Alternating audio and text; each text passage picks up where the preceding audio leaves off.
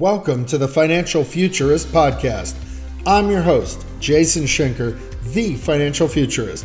Bloomberg News ranks me one of the top financial forecasters in the world in my role as the president of Prestige Economics. I'm also the chairman of the Futurist Institute. And on this podcast, we talk about markets, business, and future technology. This is the Financial Futurist podcast. This week on the Financial Futurist podcast, we'll talk about tariffs, trade, inflation, the dollar, industrial metals prices, and South by Southwest. We'll cover these subjects and more on this week's episode of the Financial Futurist podcast.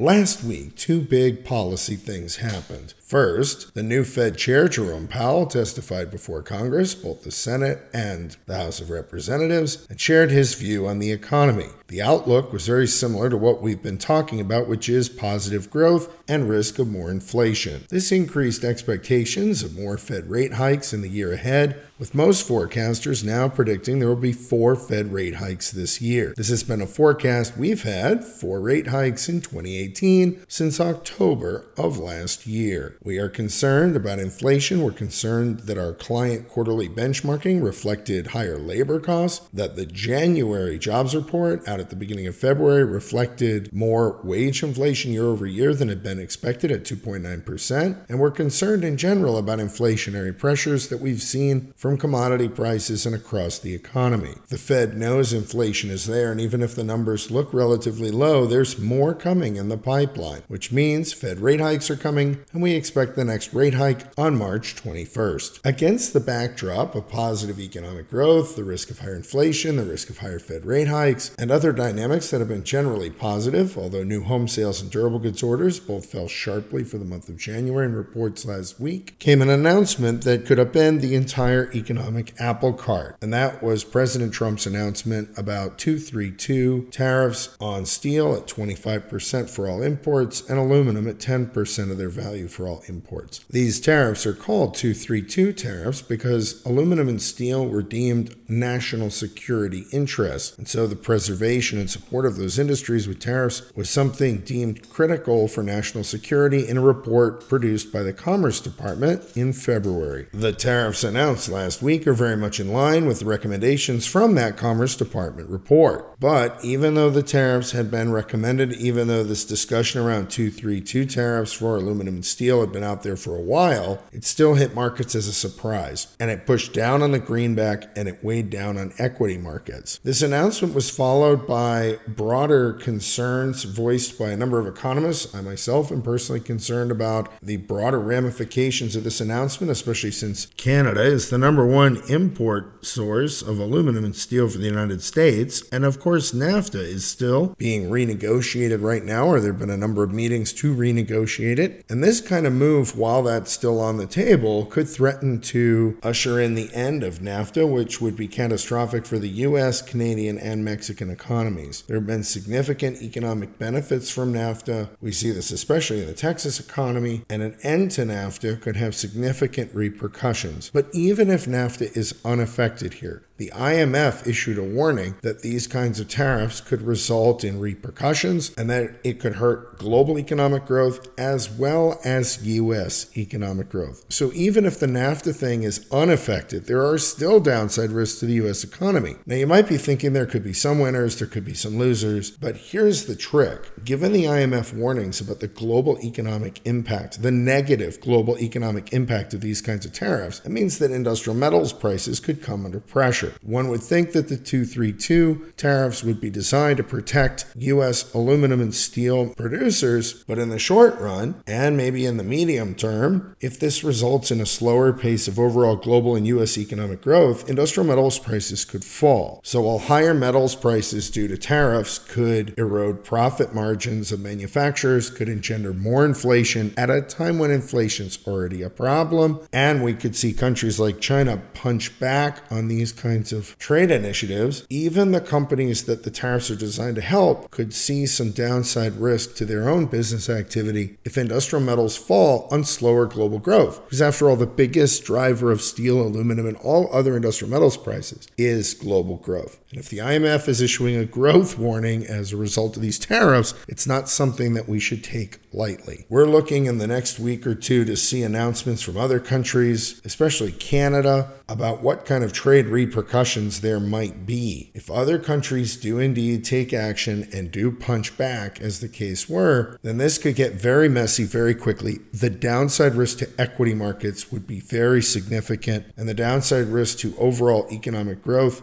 and industrial metals themselves could be quite high. One of the biggest areas potentially at risk would be exporters of metals from the United States, because if tariffs are put on our imports, one might expect that there would also be tariffs applied to imports from the United States, from our exports that go to other countries. And this could be true not just for finished, fabricated or semi-fabricated, semi-finished metals products, but it could also be true for scrap metal, which the United States exports to a number of countries, including South Korea, China, Taiwan, Turkey, and many others. And if tariffs are put on that metal, it makes it more expensive overseas. And so you could end up with a market where supply and demand, as we know it right now, experiences some significant change-ups, which in the short term could create some downside risk to companies operating in these spaces. I must admit, I did not expect at this point in my career as an economist to be writing about protectionist tariffs in the United States and the impact that that might have on the U.S. or global economy. But if the Commerce Department report is to be believed, there are some national security risks at play here. So this is more than just sort of international posturing. There is a political reason for this, although there could be economic costs. Over the coming weeks and months, more important than Fed policy, more important than PMIs, and maybe even more important than the inflation number and coming jobs reports, like the one coming up this Friday on March 9th, we need to keep a close eye on what happens internationally with trade announcements, tariffs, and the repercussions that could come from U.S. actions, as well as the potential broader risks to NAFTA.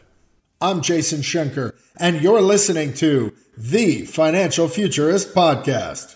In the technology portion of this week's Financial Futurist Podcast, I just briefly want to mention South by Southwest. A number of events kick off in this multi-week program that covers technology and entrepreneurship and what's called the interactive, as well as music and film. It's become a major conference, and this is actually the second year in a row in which I will be participating. In 2017, I sat on a panel about the globalization of finance, and this year, I'm actually a mentor at South by Southwest, which is very exciting. I'll be having a number of one-on-one meetings with entrepreneurs that are working in the automation and robotic spaces. This very much fits in with what the Futurist Institute's been doing and the Robot Activity Index that will be rolling out next month. We're very excited about the direction we've been going with the Futurist Institute, and I'm very excited to be able to mentor others and help them grow their businesses. The technology changes from automation and robotics are just beginning. We're just at the beginning of what's going on. This is why in the Robot and Automation Almanac of 2018, I wrote that the history of robots is being written now, because this is very much an industry that's in flux, and the pace will accelerate significantly in coming years, creating all kinds of different positive changes and opportunities, although there will be some risks. And of course, the biggest risks to consider are that some people could be left out of these changes if education levels are not met, if education is not fostered. And so that's the area where you see the biggest risk. It's also what I wrote about in Jobs for Robots, between Robocalypse and Robotopia, where the biggest downside risk is if we mismanage the education access and opportunities we have at our disposal to make sure we push the entire economy towards a more intellectual capital-based economy. If you're coming to South by Southwest, please let me know. It'd be great to see you.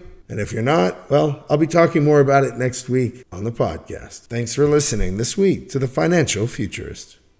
Thank you for listening to this episode of the Financial Futurist Podcast with me, Jason Schenker, the Financial Futurist. You can follow me on Twitter at PrestigeEcon and check out my website, jasonschenker.com. On jasonschenker.com, you can sign up for my weekly newsletter to make sure you're getting the latest and most important information about markets, business, and future technology. Until next week.